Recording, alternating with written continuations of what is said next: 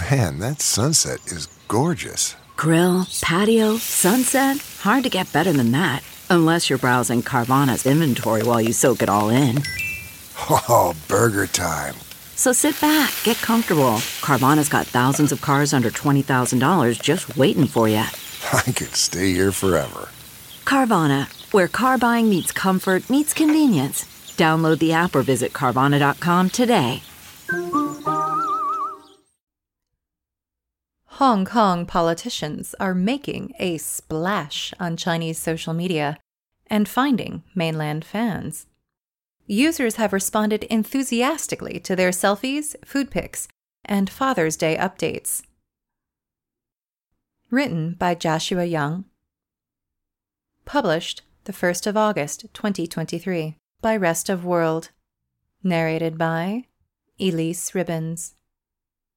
In September last year, Hong Kong's Secretary for Security, Chris Tang, published his first post on Chinese social media platform Xiaohongshu.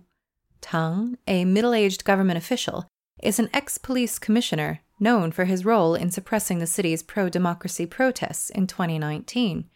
He was an unlikely presence on Xiaohongshu, an app known as China's lifestyle Bible, popular among young urban women who use the app to swap fashion advice, watch makeup tutorials, and exchange tips on dieting and dating. Since opening his account, Tang has garnered nearly 75,000 followers on the platform, where he posts everything from his workplace soccer team to his calligraphy hobby. For a municipal official otherwise little known in mainland China, his fan base is unusually devoted. "I feel like Secretary Tang is trustworthy and personable, so I follow him," said Xu Zhe, a user from Zhejiang province who has left comments on most of Tang's posts since discovering the official's account in April. "I consider myself a fan, so I'm willing to spend a few minutes posting comments to express my support." When Tang mentioned in a caption that his daughter was down with a cough, Jia Qiang, a media entrepreneur from Zhejiang province and one of his recent followers, expressed concern. "When I get the chance, I'll ship him a little of my hometown's special herbal medicine. It can help cure coughs and moisten the lungs," he told Rest of World. Secretary Tang is very close to the people. Tang is not the only Hong Kong politician to have made a splash on mainland Chinese social media recently. In the past year, at least 5 government officials or agencies from the city have established presences on Xiaohongshu or Chinese microblogging platform Weibo. In the process, Hong Kong leaders have also introduced the practice of political personal branding to mainland users largely unfamiliar with the concept, an approach that has been met with effusive praise, enthusiastic comments, and rapidly growing follower counts. Hong Kong Chief Executive John Lee amassed nearly 1.5 million followers within 2 months of opening his Weibo account in July 2022 by posting political talking points alongside casual selfies, Father's Day updates, and food pics. Lee's profile now boasts over 4 million followers. Chief Secretary for Administration Eric Chan shares photos of himself sending care packages to the elderly and meeting secondary school students with his 170,000 Weibo followers. And the Hong Kong police force has released a professionally produced, 45-minute-long propaganda video titled "Guarding Our City with Faith" on Weibo. The enthusiasm for Hong Kong's leaders on Chinese social media platforms such as Weibo and Xiaohongshu sharply contrasts with their lukewarm reception on global platforms such as Facebook and Instagram, more widely used in the city. Lee has only 57,000 followers across both platforms, and the comments below his posts feature everything from supportive messages and gifs to scathing criticism and accusations of police misconduct, reflecting the chief executive's polarizing reputation among his constituents. While Western social media users are accustomed to politicians posting as themselves on social media, no mainland Chinese official has used a personal social media account since the early years of Xi Jinping's leadership, when the Chinese leader began enforcing stricter adherence to an official party line.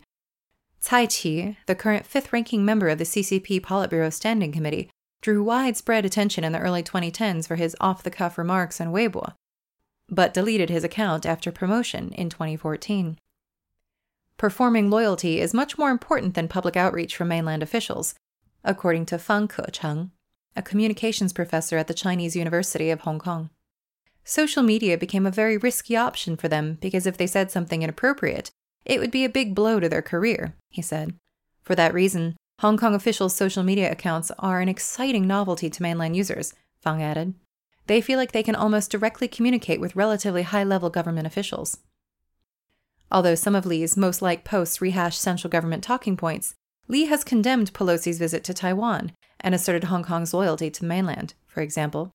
Many popular posts revolve around his personal updates. Li's photo of his lunch, his announcement that he had recovered from COVID-19, and a low-quality photo of the moon he snapped after work all rank among some of the chief executive's most well-received content. The timing of these new accounts comes as no coincidence. Following the 2019 pro-democracy protests and Beijing's passage of a national security law in 2020, Hong Kong leaders are eager to signal closer ties with mainland China. On one hand, the Hong Kong officials' personal accounts have succeeded in boosting the city's profile among mainlanders. Li's posts regularly receive hundreds of comments, with users inviting the chief executive to visit their hometowns and referring to him as Brother Chao Ge, a pun on Li's Chinese name that also means super brother. Jia, the entrepreneur, said he started following Hong Kong news more closely after Secretary Tong opened his Xiaohongshu account. On the other hand, as Hong Kong leadership attempts to bring the city closer to the mainland, their social media presence could inadvertently accomplish the opposite, according to Fang. There could be mainland users who think Hong Kong's political system is great, Hong Kong's leaders are great, and they appear more transparent, prompting people to question the relationship between Hong Kong and the mainland, he said. For example, some users have called attention to the different internet freedoms between Hong Kong and the mainland. On June 30th, Chief Secretary of Administration Chan's Xiaohongshu account posted a graphic celebrating the 3rd anniversary of the national security law. "What are the two app icons in the bottom right corner of the graphic?" a user from Hunan commented, referring to the icons for Chan's accounts on Instagram and Facebook, sites which are banned in China. "How come we've never seen them?" Given the significant risks of allowing Hong Kong officials to pursue a freewheeling social media approach, Fang doubts the accounts will be allowed to continue for long. Although social media can be used to integrate Hong Kong, you can't, in any way, threaten the highest authority, he said. In a recent post from Chief Executive John Lee describing his visit to Guizhou province, some users remarked that Hong Kong officials govern differently from their counterparts across the border. If all mainland officials at the township level or higher opened up Weibo accounts like this, a Guangdong user commented, we would have the lowest levels of corruption in the world.